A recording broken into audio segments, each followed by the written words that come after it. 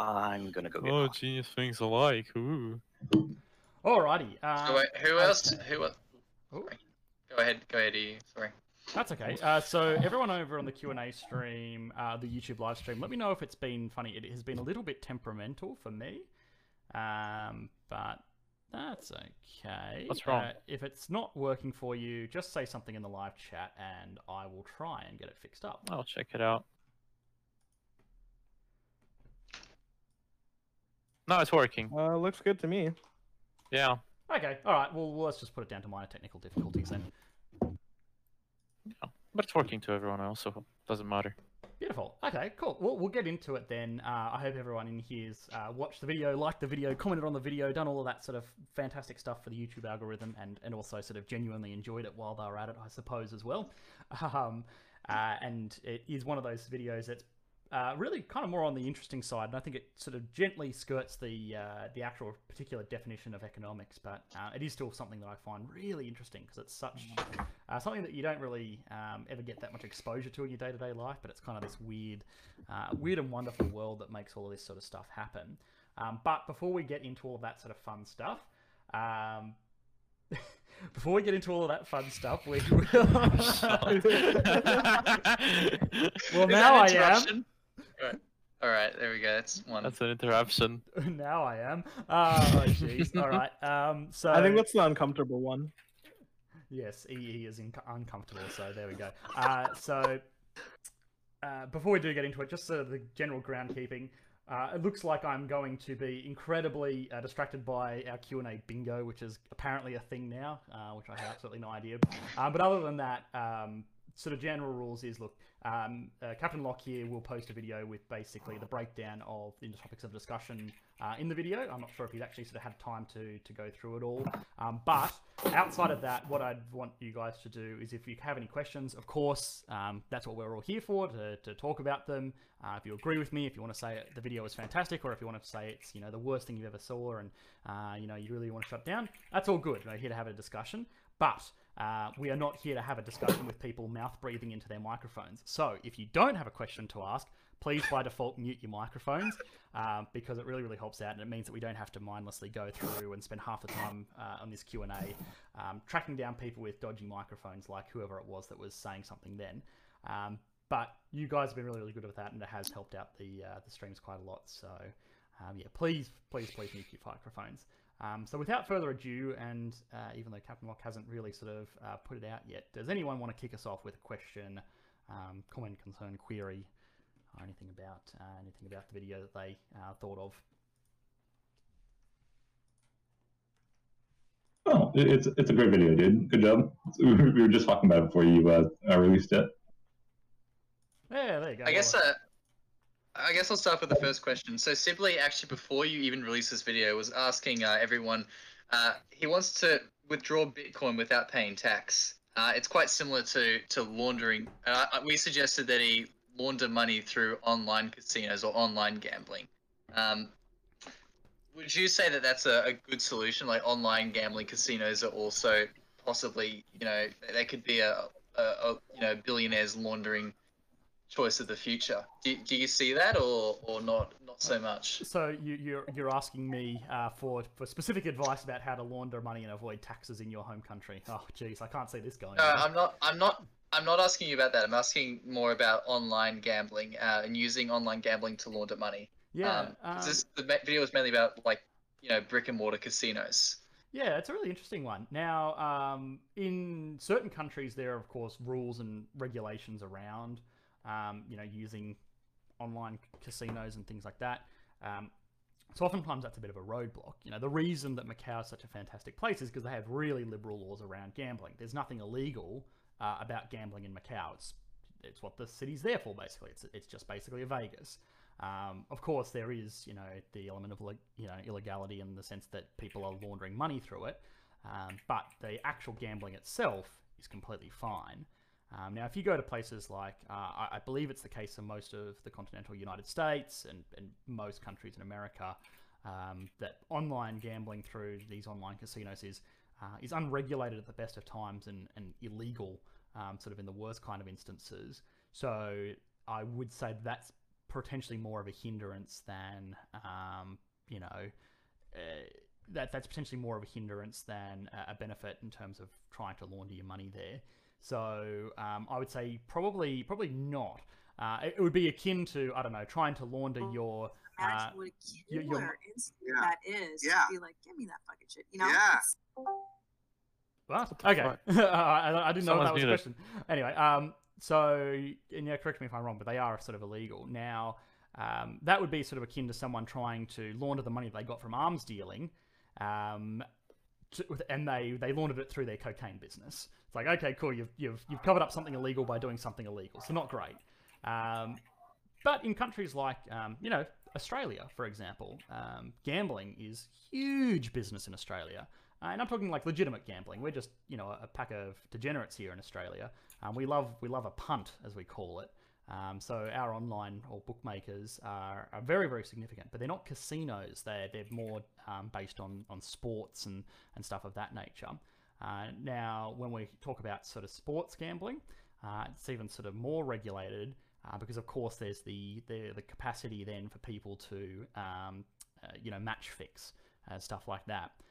Now, because casinos are allowed to do basic table games, things with low, you know, low like house stakes, they're probably going to be the ideal case. The other thing is, they have a lot more liquidity. If we're talking about major casinos like, let's say, Caesars in Macau or Vegas or something like that, they can service $100 million bets. If we're talking about online casinos, online bookmakers, legal or otherwise, they just don't have the financial capacity to service the type of gambling that's going to be taking place to launder this type of money. So they're probably not going to be the first choice for people just yet. Hey, maybe in the future, who knows? Maybe for the guy and his Bitcoin, I don't know. I don't want to get involved in that. I'm not touching that with a 10-foot barge pole, but hey, maybe that will work for you. But for now, I sort of see probably still going to be the choice of the people to have something sort of physical. And also, I mean, for what it's worth, something reputable. If you were a billionaire, are you gonna trust you're gonna trust hundreds of millions of dollars to an online bookmaker that you may or may not just pack up shop and be like, okay, thanks, bye, or you're gonna go through an institution like, you know, Caesars or MGM or whatever the sort of big institutions are that back casinos around the world, because effectively they're as reputable as, you know, regular banks in many people's eyes. So an interesting question, a lot to dissect from it, but that would be my takeaway. Yeah, as a very roundabout way of saying, no, probably not anytime soon. Cool. Thanks for that. No problem at all. How a casino can handle so much money? I mean, how they get to that much of dollars? How can they have $98 million in a casino in Macau? How do they do that?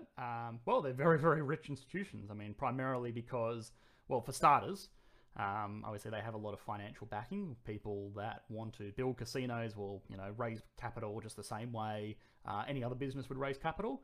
But everyone that goes in there, you know, most people that go into a casino are going to end up, you know, leaving while losing money. Gambling is like the ultimate profit-based industry. So long as you can control for things like, you know, card counting and advantage gambling and stuff like that, you are pretty much in an industry that's just like people coming in and giving you money. It's the ultimate business. So of course they get extremely wealthy. And especially when you talk about, you know, adding into the mix things like money laundering. You know, if we take the example that I gave in the video, someone comes in with $100 million in a briefcase, $100 million through a travel agent, and they play, you know, 100 hands of Baccarat and they win 49 out of the 100 hands and they walk away with $98 million. Well, the casino has profited $2 million by facilitating that exchange. Now, of course, you know, there's every possibility that they may have walked away with a profit, and there's any possibility that they might have walked away losing even more money than that. But, you know, law of averages sort of dictates that it will tend to sort of trend towards the median, which means that people normally lose sort of 2 to 20% of what they turn over depending on the games that they play, which is how casinos make their money, which is why people invest in them, which is why they have so much money, which is why they can do things like they do here. with Macau, have you? So we were discussing in staff chat before this, so I haven't had the chance to see the video. I'm sorry, but have you discussed in the video in Macau that the casinos are used by mainland Chinese people as a way to circumvent currency controls? That's entirety of the video. That was the central focus of the video. Okay, all right. But you know what? You'll get away with it. Ignore me. You'll get away with Matthew, it. you're making me drink extra. No, for the Cayman Islands bit, why do you think that it's always the Cayman Islands, and not let's just say Singapore or Switzerland or Britain, for example? Right. So when you mean the Cayman Islands in terms of where people register their yachts, or where people use for offshore? Yeah, where they register their yachts for yachts, offshore money. Why not pick like one of the more reputable institutions? Right. Okay. So when you're in the world of international banking, you've almost got to think about it as like a supermarket. You know, when you're sort of looking at how to facilitate your billionaire clients' demands, you need to sometimes, mix a few ingredients together. So maybe you'll route your money through Switzerland for the banking privacy laws. You'll go to the Cayman Islands because they have, no income tax. You'll go to Ireland because they have no pass-through tax on things like intellectual property profits. And what you do is you sort of string money all around the world, and then effectively once it gets to where it needs to go, no government can look into it because it's gone through somewhere that has banking privacy. No one can tax it because it's been taxed in a country that has 0% taxation, and it has sort of ended up somewhere where it's safe and secure and it can be wisely invested.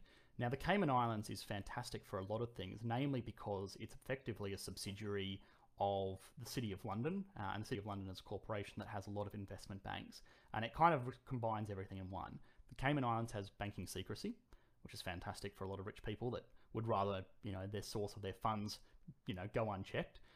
It is a home for a lot of hedge funds and reinsurance agencies, which is a vital part of setting up, investment structures and effectively investing into regular assets in markets all over the world. It is, obviously a nation that doesn't have income tax, so it's an effective way to not pay taxes on a lot of things. And for things like super yachts and stuff like that, for starters, it's very, very liberal in terms of registration fees. It has a port. To actually register a yacht, you need to go somewhere that actually has a recognized port. And, the Cayman Islands does. It has a port that has the capacity, in principle, to accept, these very, very large yachts. It would never be able to accept them all at the same time, but in theory, it could accept one or two of them. It's recognized because it effectively does fly under the flag of, England.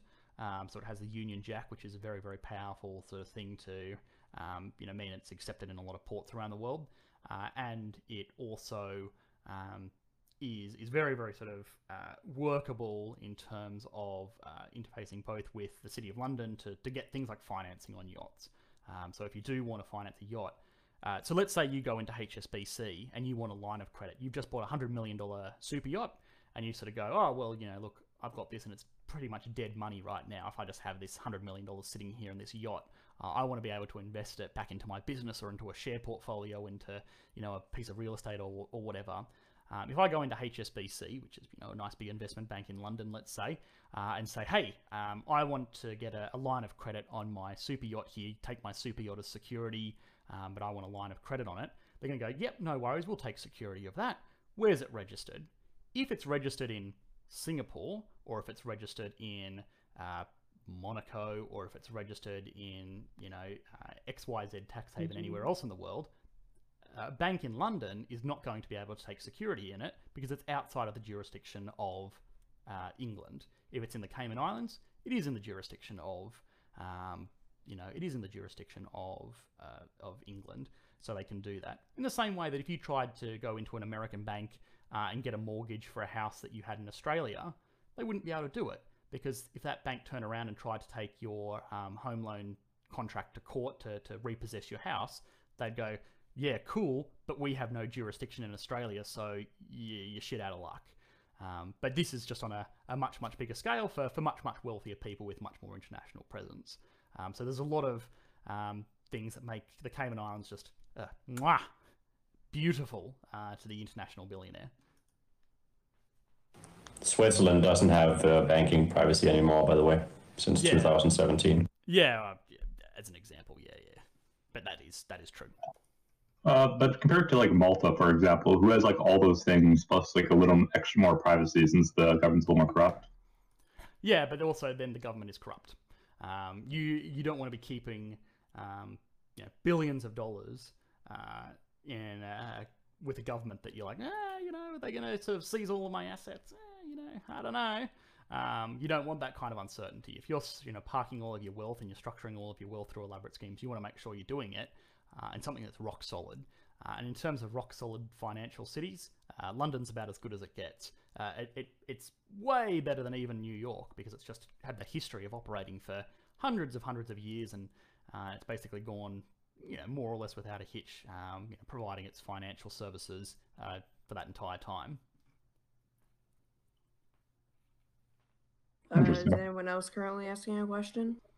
No, you can go ahead. All right. Can you just kind of explain what really is the legal definition of money laundering, how it's done, what are its effects? Just in general, what is money laundering, I guess? Yeah, so money laundering is a very loose and open term. Now, historically, when you think of money laundering, you think of organized crime trying to legitimize the cash that they've made from illegal activities. So things like drug dealing, right? If you have made hundreds of millions of dollars selling cocaine or whatever it may be, that's cool, but most of that money is going to be in cash.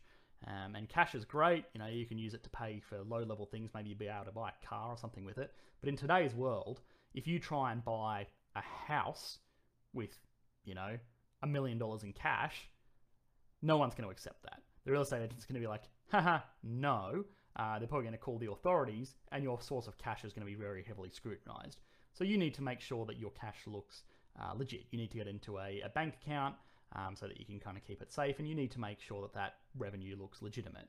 So normally what that means is you buy a business, you operate that business, and you layer that cash revenue from your other sort of genuinely illegal activities through what looks like a legitimate business. And then if someone says, well, how the hell did you make $100 million this year? You say, oh, I don't know. I own a successful chain of car wash centers or laundromats or restaurants or whatever. I'm just a successful businessman. Whatever it may be, you sort of no one will really be able to sort of say that, this cash was different from this cash, and they won't be able to sort of say where the actual sort of source of it comes from. Now, that's typically where most people consider that money laundering ends. That's a very surface level look at what its extent is. Realistically, money laundering is moving cash through different institutions in different ways, and sort of disguising those movements as legitimate movements to cover up sort of outcomes that you would rather go unchecked. So, in the case of, let's say, getting money out of China, it's illegal to transfer more than 50,000 RMB for US dollars in a given year. But if you go through a casino, you do that by being a little bit creative about how you move in your money to achieve effectively the same result. But you've done it in a way that sort of circumvents the laws, or at least it makes it a lot more difficult to enforce. Do you think Bitcoin will become will eventually replace the casino, since it's a lot easier to buy, sell online? It's a lot more liquid. No, I don't think so, because it's not fungible. So you can if you have a detective accountant, what is the word I'm looking for? Forensic accountant. They can effectively look through the transaction record of all Bitcoin and find out who sold what to who. It's a common currency, effectively. If anything, it's probably easier to follow than real life dollars, because there is a big public record of who's traded with who, and especially when you're talking about the sums of money that's going to be required to move the level of cash that we're talking about, it's going to stick out like a sore thumb on the Bitcoin market. Bitcoin's a huge market, don't get me wrong, but $100 million transaction would be market moving. It would be a very, very major sort of instance in the Bitcoin market. It doesn't have the sort of same level of liquidity as what's really required to move cash through the markets that we're talking about. I'm mostly like create like 1,000 Bitcoin accounts and then just like have like maybe $10,000 in each one for like the same results. Yeah, you can do it. Of course, that's effectively smurfing. But at that point, you'd probably be easier hiring 1,000 people to move $50,000 each just directly, right?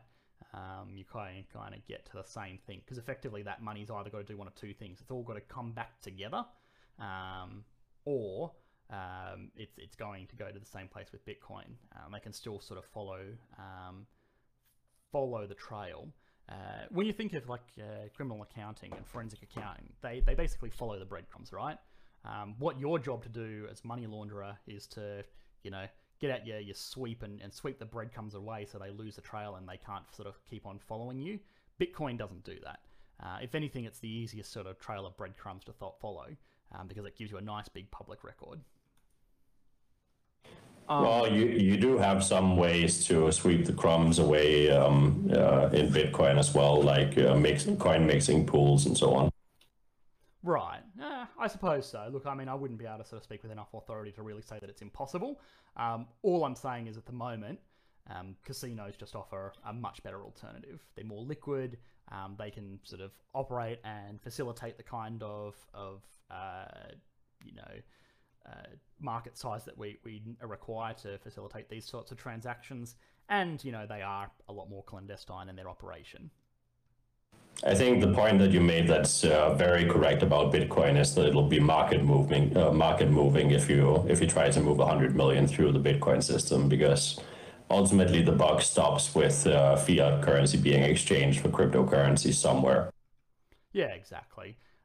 Hey, maybe in the future, I think there are coins like Monero and stuff like that, for example, that are designed specifically for this kind of activity. Whether they put that on the label or not, I'm not sure. But for now, yeah, no. But it is an interesting one. I quite like the idea of Bitcoin. And in the next video in the series, I'll actually sort of discuss sort of what the real big movers use instead when they're sort of transacting things under the radar, which is more likely art pieces and stuff like that, which I find quite interesting. The art market is still significantly larger than Bitcoin's. Oh, sorry, go ahead. Sorry, I have a question. When you were talking about like lines of credit, like the HELOC one, why wouldn't you just, like, let's say you have $1 billion in China, couldn't you just get a line of credit with that Chinese 1 billion, like, and then just pay for stuff that way, and like an American line of credit? Yeah, with your not having to move your currency. You can, but two things. One, a lot of banks don't like it as much as they would something that is outside of China, because the same sort of thing. Security in China, when you're talking about real estate, for starters, you don't own the real estate; you rent it for 99 years. When you're talking about shares in China, their share market is a bit sketchy. So a lot of investment banks are a bit like, yeah, you know what, we don't really want to take security of that per se. And there are severe limitations on how investment banks can act within China. So they do have a presence, but it's primarily banking is done through the state-owned banks in China. So institutions like, Barclays, HSBC, Goldman Sachs don't really have the kind of capacity to operate in the country. But you do make a really, really good point. In a lot of other nations, that's actually how people do launder money. They do basically just put a big old asset. So let's say they have a house in, I don't know, let's say Russia worth $100 million. They call up Credit Suisse and say, hey, Credit Suisse, can I have a loan for $80 million on my $100 million house? And they'll go, yeah, no worries. We'll give that to you for 1%. They immediately, they have that sort of wired to a bank in London or Switzerland or wherever. You beauty, I've got $80 million out there. They immediately default on their loan, and it doesn't matter because they've got $80 million there in Switzerland. And yeah, sure, Credit Suisse will take the house in Russia and probably sell it for $100 million, so they make a little bit of profit themselves. But so they purposely default on the loan? Yeah, just to move money out of it. But there are sort of more efficient ways of doing it, and investment banks do get in trouble for very obviously accommodating that. So if we see something like that happen, There's Interpol and stuff like that is going to be like, harm, or more specifically, probably the Russian government is going to be like, I see what you're doing there. No, give me the money back. And the investment bank would probably be sued if it's super obvious what they're doing. It happens, but there is limitations, and they still need to maintain a level of like, we've got to cover up sort of what it is that we're doing here. But yeah, really good. You would have a you have a promising career in forensic accounting or investment banking, depending if you want to go to the light side or the dark side, respectively. So the casino thing is mostly a Chinese solution rather than a global solution. Oh no, casinos are like the go-to for everything, because you get to basically think about it. You get to change your money into this currency. Poker chips are a type of currency. It's untraced. There's no sort of electronic records of it. There's no accounting standards for it. You can pick it up, move it around. If you go into a casino with there's no way to differentiate someone that walks out of a casino with $98 million. There's no way to know if they walked in with $100 million or if they walked in with $1,000. But it's possible to walk into a casino with $1,000 and walk out with $98 million. You'd be literally the luckiest person in the world, but it's possible.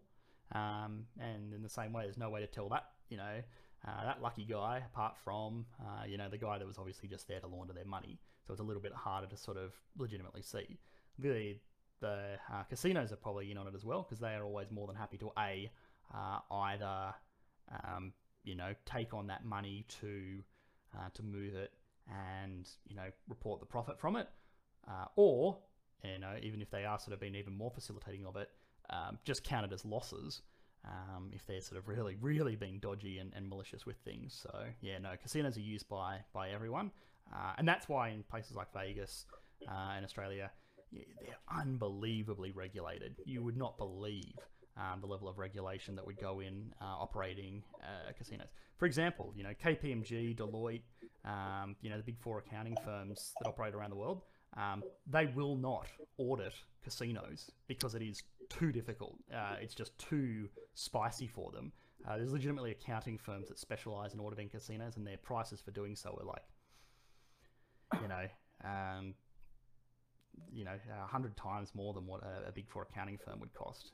One of the primary expenses is accounting in casinos. It's quite crazy stuff. Is there anything being done about that? Like, I know in your video you mentioned about how China can't really do anything because they don't want to hurt the region. But in places like Australia and Vegas, for example, because I know it's at least from GTA they make it out that casino laundering is quite easy to do, and the governments don't seem to really care about it. Yeah, it sounds really easy. Yeah, it sounds really easy. I imagine it's not. It's a video game, right? Well, no, I actually have friends who work in this industry. They have a very high level facial recognition system in many casinos, like to see if someone's trying to game the system.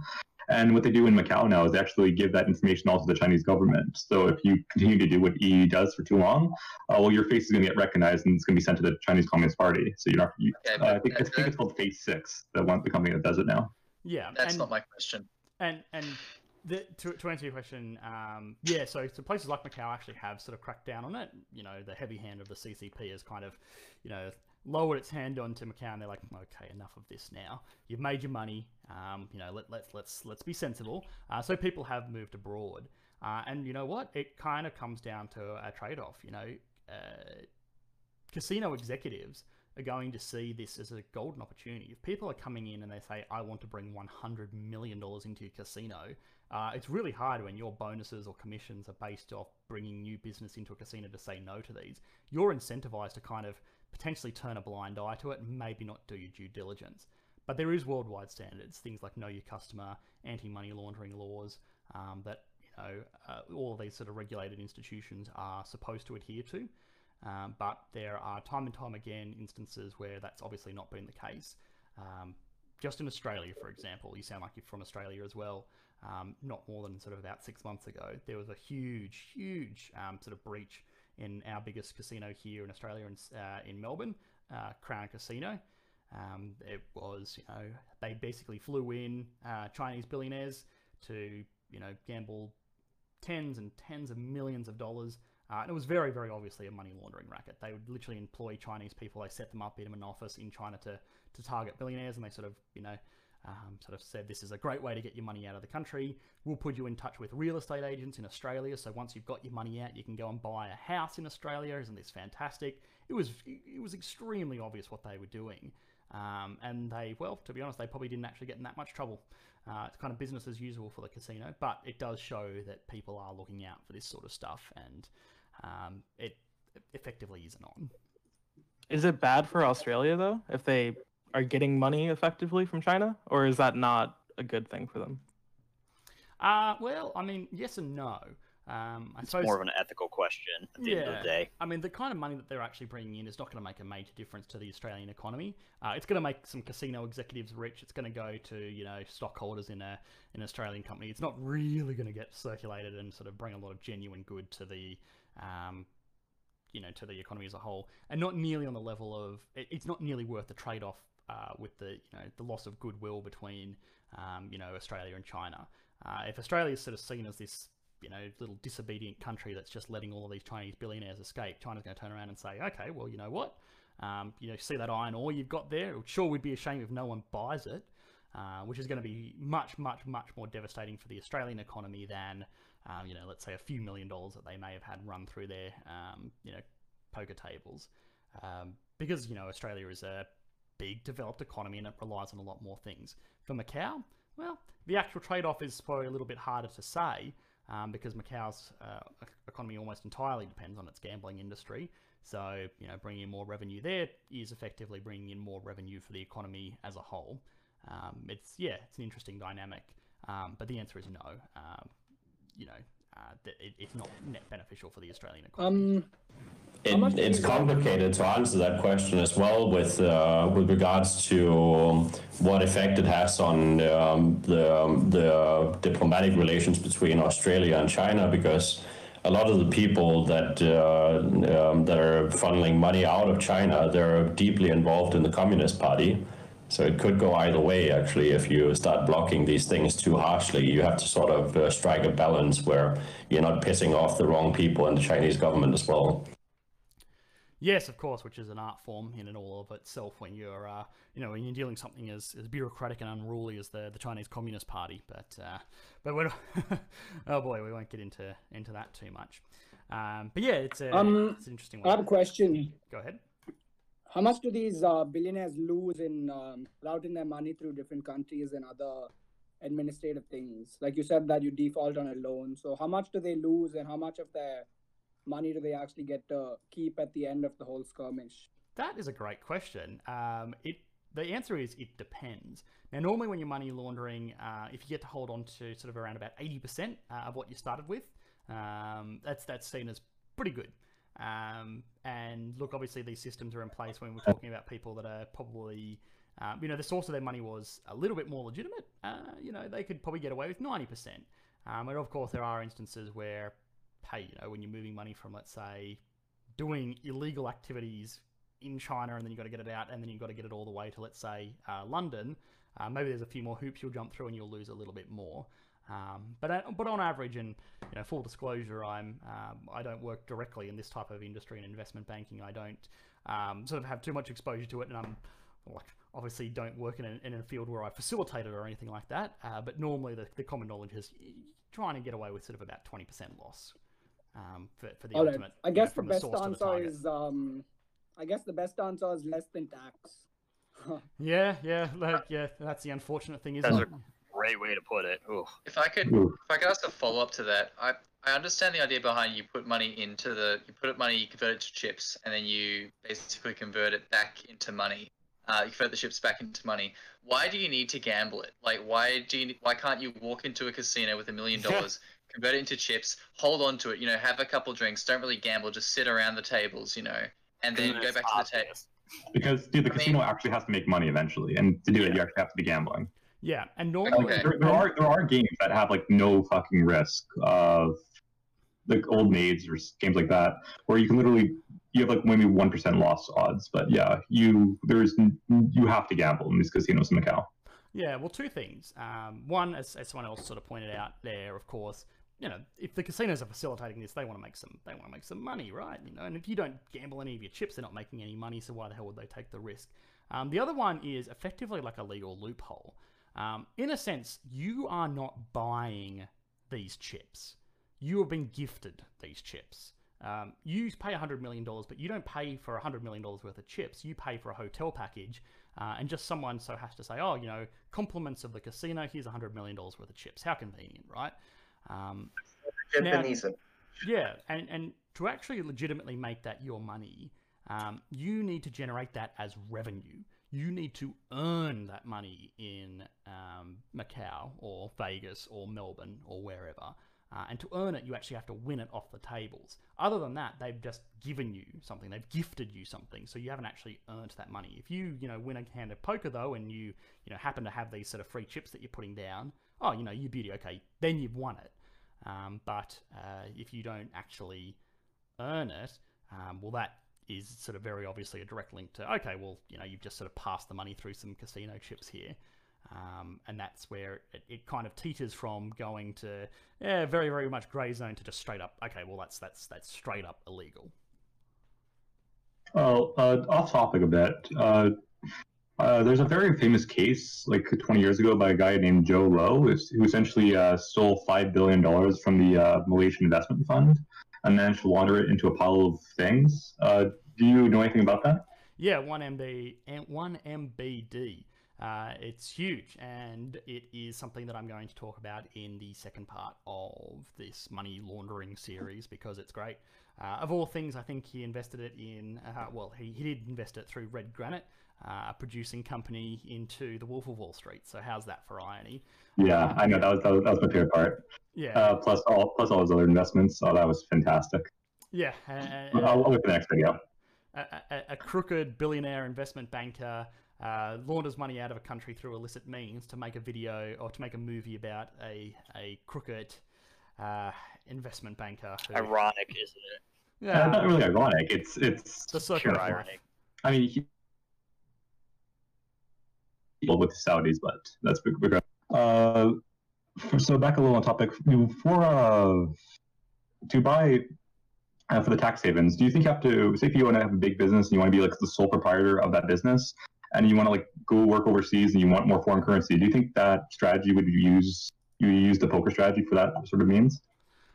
Well, look, I mean, if you're just legitimately exchanging your currency for foreign currency, you're much better off just going through a standard foreign currency exchange. Facilitated normally through an investment bank or a foreign exchange intermediary. You're going to lose much less money than going through a casino. True. Do businesses have the same like $50,000 restriction, or can they operate like differently? So businesses, if they want to operate somewhere else. Yeah, so businesses in China obviously have the capacity to invest abroad, invest in operations. You think of things like Huawei, right? They have shop fronts and towers and factories and research centers and stuff like that all over the world. Well, at least they do here in Australia. Actually, I live, my big apartment building is literally right next to a Huawei tower. And it's, they do a lot of 5G in Europe. Yeah, like 33% or something. And obviously that involves sending a lot of money abroad. But of course that's okay for a company as long as it remains invested into the company, and as long as it's being used for productive assets within the sort of bounds of the company, that's fine. And that's fine for a few reasons. Firstly, of course, it's kind of necessary for the Chinese government if it wants to spread its influence. Its companies need to build an international presence. And the other thing is, of course, major institutions, Huawei, Xiaomi, name any other sort of Chinese company out there, they have very, very strong ties to the Chinese Communist Party once they get to that sort of level of operation, which means that they can kind of control everything a little bit stronger. So they've got a little bit more of a guiding hand over it. Whereas if it's an individual, they may never see that ever again. Okay. Yeah, that's a good question, though. And of course, one of those things where it's potentially a severe limitation, right? When do you think technology is going to get to the point where you can't actually cheat anymore because of face first, face six facial recognition systems that can literally just track all your money through like global governments or globalization? So we'd have like a report of every single person for like their credit score. And globalists. Yeah. I know I know China famously has something called Sesame Credit, which essentially, whenever you screw up, they take points off your credit score, and so you can't. This makes it harder for you to like buy a bank, go take a loan from bank, go travel abroad if your credit score is too low. But and I think it's right now they're actually applying it to Macau. So I think the video is going to be like a relic for the future in the 5 years from now. Yeah, it's an interesting question, and the best answer I can give you, the most correct answer, I suppose, is I don't know. No one does, right? It's an arms race in the same way that I'm sure, when people sort of saw tanks on the battlefield, they were like, all right, well, look, we're never going to be able to shoot anything ever again because there's no way we're going to get through that. But of course, technology sort of moves in line with, the answers to those technologies, and I have a feeling that there are a lot of very, very smart people out there that have got a lot of money to be made by circumventing the systems that other very, very smart people come up with. And I have a feeling that, so long as there's an incentive to turn a blind eye, move the other way, work around sort of the systems that are in place, it'll probably still happen. Oh, I apologize. Have you actually covered the Sesame Credit thing with China? I have not, no. Did you want me to comment on it? I mean, as it relates to money laundering, I can't imagine that being caught money laundering would be great for your credit score. Yeah, but outside of that, it's probably just one of those other technologies that will restrict things, but people will learn to work around it. I don't know, but so at a global level, having your entire population a social contract with your entire population, having them forced to monitor everything they say, do online or in person, like say if they go past the light, affect their credit score on like a huge scale and have their face recognized all over the world. Do you think that will be good for social change, or do you think that will hinder it later on? Or do you have any comments on that sort of system? I think the thing with dictatorships, or look, it's probably not a dictatorship. I think that's probably a bit unfair. Authoritarian states. I think most of us can agree that China's relatively authoritarian. Is that their economy is very important to them. They want strong economic growth because they know that strong economic growth means that the quality of life of their citizens keeps on improving, which means that they will agree with them being in power, which means it's easier to hold on to. But what's more important to them is maintaining that power. If they could maintain, if they had the option to improve their economy or maintain power, they would choose to maintain power. As a distant second place, they want to improve their economy because that helps them hold on to power. And look, the same thing is ultimately true for democratic countries. It just so happens that in democratic countries, the way that you hold on to power is by keeping your citizens happy. In authoritarian countries, the way that you hold on to power is by keeping your citizens in line. And in that sort of sense, hey, look, even if this social credit score system does hinder their economy a little bit, so be it. It's a small price to pay to make sure that we, stamp out any dissidents or anything like that early on, because that's much more important to us than having a nice, healthy economy. Hey, if we can do it and still maintain that nice, healthy economy, you beauty.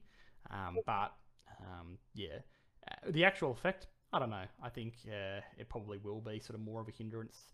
The more you kind of control people or make sure that people sort of adhere to kind of a standard, or kind of beat them down, I find it normally isn't a good thing for an economy. You really kind of want to be liberating your citizens. You want to be making sure that they feel the ability to kind of go out there and start a business, or engage in some kind of developing this, that, or anything else. But as I said, I don't think that's too much of a concern for the CCP at this point, unfortunately. But wouldn't that like promote stability? See if you talk about Tiananmen Square or have like anarchist thoughts, like you're punished for that. Like, wouldn't that promote stability in your populace? And stability leads to economic growth. Yeah, so it's a good one. You're using my own stability and confidence against me, eh? I like that. Well, I actually did talk about this. I think it was in one of my videos last week. It might have even been my last video. Hang on, let me double check. I've got short-term memory loss.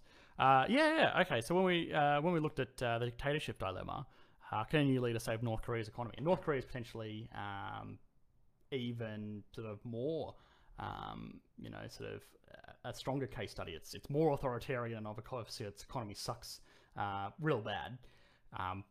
But what we see is, look, it seems like a dictatorship is really, really stable. You've got this one person in power, this one government, there's nice consistency in control. But when it breaks really badly. Whereas a democracy, it's a bit more sort of free-flowing. Obviously, there's ebbs and flows. You know, different parties get elected and there's changes. But in terms of stability, it's much more sort of it's much more rock solid. In the same way that probably got more stability. What's the analogy? I kind of want to use the analogy of a car again, but I use it for every damn thing. All right, you know what, I'm going to do it. In the same way that you're going to have a lot more stability in a car that's got a bit of give in its suspension, right? If you have a car that has no suspension, it seems like it's a lot more solid. It seems like it's a lot more stable because it doesn't sort of move around. But as soon as you hit anything, you know, you're going to you're going to go massively off the track, and you're going to have a big fat crash, which is of course what sort of is going to happen in things like these authoritarian states when something just goes that little bit wrong. Actually, hang on, E. Beatrice was waiting patiently to ask a question. Posted in chat. So he asked if E doesn't work directly with Billionaire Money, how do you know that this is how it works? Because I'm fortunate enough to work directly with people that work directly with Billionaire Money. I know a guy who knows a guy who knows a guy who knows a guy. Yeah, which is basically works in finance. Additionally, question they asked, I still don't understand the last part about ELOC. So why do they use ELOC instead of cash? Really good question. Why do they use extended line of credit? Yeah, and I'll preface this by saying, they don't let me talk to the billionaires at my work because I keep on telling them to like and subscribe, and they don't appreciate that. But yeah, so an equity line of credit is a really, really powerful tool for rich people to use. The same way that you or I would maybe, well, look, the way I structure my finances is that everything I spend in my day-to-day life, I put on my credit card. If I'm going to grocery shop or something like that, I just use my credit card, or if I'm booking flights, when I'm able to book flights, forbid, fingers crossed, I'll be able to at some point this year, I'll use my credit card, or if I'm filling up with petrol, I'll use my credit card. And then, once a month, I'll pay my credit card off once my, pay goes into my transaction account, and I sort of start all over again. I never carry a balance on my credit card. I just pay it off before it's due, so I don't pay any interest on it. And an ELOC is basically kind of the same thing, but on a much, much larger scale, and it's secured. So it's secured against something. So if you have $100 million in cash, you have a few ways of doing things. Realistically, you want to make sure that basically all that $100 million is invested somewhere, and invested in something that's going to generate you returns, like the stock market. Now, you have two ways of doing it. If you want to buy a $50 million yacht, let's say, and you have $100 million, you could do that. No worries. You have $50 million left over, and you can go and park that $50 million in the stock market. No worries. Cool. All right. Yeah, that's a good outcome. You don't have any debt. I suppose that kind of works for a few people. It's nice and simple, but it's not a smart solution. What is a better solution is to do it like this. You put all of your $100 million into a share portfolio.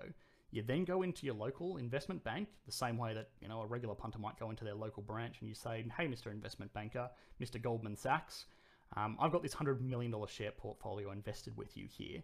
I would like a $50 million loan that I can draw on at any time." Effectively, it's like a credit card with a $50 million limit on it. And they go, "Okay, no worries. You can have that, so long as we can keep this share portfolio here as security." So you're not allowed to sell your shares in that time. You can get the dividends and all that sort of stuff from it. That's fine. And if it appreciates in value, fantastic. But you're not allowed to sell your shares while you've got this loan with us. And that's okay with you, because most billionaires sort of buy and hold for a really long time. And yeah, you can have this $50 million. Now, you don't pay any interest on it at first. If you don't use it, it's the same as a credit card. You just don't pay anything on it. But if you wanted to then go and buy something, or if you wanted money in the United States, no worries. Goldman Sachs operates in the United States. They operate in Europe. They can sort of facilitate your drawdown anywhere in the world, in the same way that you'd be able to use an American Express or something like that to do the same thing, but on a bigger scale. If you want to go and buy a super yacht, no worries. You've got $50 million basically in cash that you can draw down, and beautiful. Once you've bought it, of course, you start paying interest on it. But the idea is that, look, these loans, they tend to charge 1% interest, or something ridiculously low like that, because they're so secure. And it means that, well, realistically, if your share portfolio is even conservatively invested, you're going to be generating much more returns than 1% per annum on average per year. So you're in a really, really healthy position there. And then from there, of course, the more assets you get, you can put ELOCs on everything. And, you keep on sort of having that cash flow flexibility. So it kind of gives you the benefit of having your cake, I suppose, in the sense of your share portfolio, and eating it too, literally. You have your investment portfolio, and you still get to spend your money. It's great. Sorry, can I ask a question? Yeah, go ahead.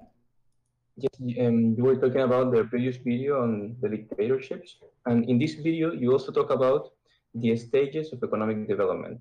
You talk about farming, manufacturing, and services. Yep. However, I work daily with national accounts data, and for instance, in Latin America, where we are developing economies, services make up for most of our GDP.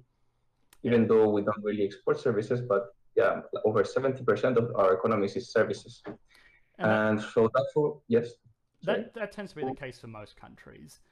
Most countries have service-based economies just because it's far easier, and the way that sort of GDP is measured, which is normally how we sort of use our figures when we're looking at economies to get a snapshot.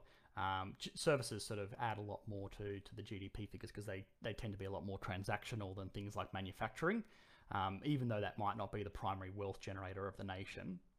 So what you really need to look at is not necessarily net transactions or things like GDP figures regarding sort of the breakdown of industry, but rather what's generating the wealth of the nation. And you look in things like South America. I know things like tourism. They have significant influences, and even things like banking and stuff like that is a lot more sort of influential than it may be in regular industrial developing countries. But even still, I'm not surprised that if you look at the figures for most countries, even what we'd class as developing, primarily their industries are going to be service based, but it's not nearly going to be to the same level as a developed country. And it's not going to be what's the center of their wealth generation. And do you think we can skip from, like, for instance, you can be a farming country economy and just skip the manufacturing stage and go directly to the service stage? Sure. I mean, I think as long as you've got something to sort of lift you up and kind of facilitate that sort of leap, I don't necessarily see why not. For life of me, I'm trying to think of as an example. Normally sort of manufacturing is kind of like, it's like the leg up that accommodates it, but I'm sure there's an instance where especially if it's a smaller nation, especially if it's had things like tourism sort of helping out, I could see that happening. I actually have an example, just the last thing, because I'm from Chile, and in Chile, maybe you know a little bit of our history. We had a restructuring of our economy, and we were turned into a really completely neoliberal economy focused on exporting commodities, mainly copper. But there was talk about transforming the country from this commodity provider into a financial hub for Latin America, therefore skipping the manufacturing stage. But it sounds a little bit unrealistic in my view, maybe. I don't know if you have any thoughts about this. Yeah, maybe. Maybe it does. But I think, look, I think in the sense that you're not going to turn into basically a workshop of the world. Think of like a Shenzhen or a something like that, where it's just huge rows of factories as far as the eye can see. Maybe you'd be able to avoid that. But when you're talking about things like mining, that's a type of industry. You're not sort of generating the wealth in terms of asset sort of value adding, but you are digging it out of the ground, and effectively that would be classed as general industry. Thank you. So when you were talking about businesses earlier, and you said how they can kind of operate freely, at least for like China, what's stopping someone from like let's say you're a rich billionaire, you just start a business in another country, and you just claim that it's going really poorly, and you're having a bunch of losses, and you just pocket that money? Or is it too easy to like audit or something? Yeah, they probably audit it, and they probably make it such that you'd have to do it as a loan to the business there. So you'd set it up as a loan structure rather than sort of an equity transfer, and you'd have to pay it back to China. The other thing is, look, the companies that are allowed to operate internationally, they tend to be, at least have sort of CCP members on the board of directors, and they're under the thumb a bit. So it's not quite as running a business is not quite as free and liberal as it is in, say, the United States, for example. Okay, I see. Yeah, very good question though. I like it. I like all the sneaky ways. I like this kind of thinking. Yeah, I'm just trying to think of ways other than casinos. Yeah, like for example, this is it's a really interesting thing to know, especially if you're like a legal professional or into international law or something like that. Because the people that come up with these, if you're an accountant or a VP or something that comes up with like something like someone linked it earlier, the double Dutch with an Irish, the Irish sandwich with the double Dutch with an Irish sandwich, something like that. Oh, geez, I've forgotten what it's called. But basically, a tax loophole for corporate tax structuring to avoid paying taxes in continental United States through international intellectual property transfers. The person that thought of that is a multi-millionaire, and literally all they created was some kind of convoluted bureaucratic scheme to juggle money about the world. So yeah, look, if you have a pension, a double Irish with a Dutch sandwich. Yeah, that's the one. I just posted it again so you can see. Yeah. I was trying to. That's what I do. That's what I'm working on right now. I had a brain Not fart, that, yeah. but like how to. Yeah, creating one of these loopholes. I love these things. Yeah, but if you're good at solving puzzles or good at pulling apart rules and stuff like that, and you have a law background, and you understand how basic legal systems work, oh my god, this is an incredibly lucrative field to go into.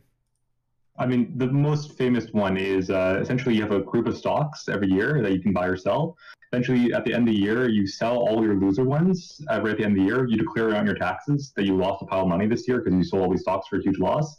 And then the next day you just rebuy all the stocks. That's like the most famous one of all time. Yep. Good old capital losses. Mm-hmm.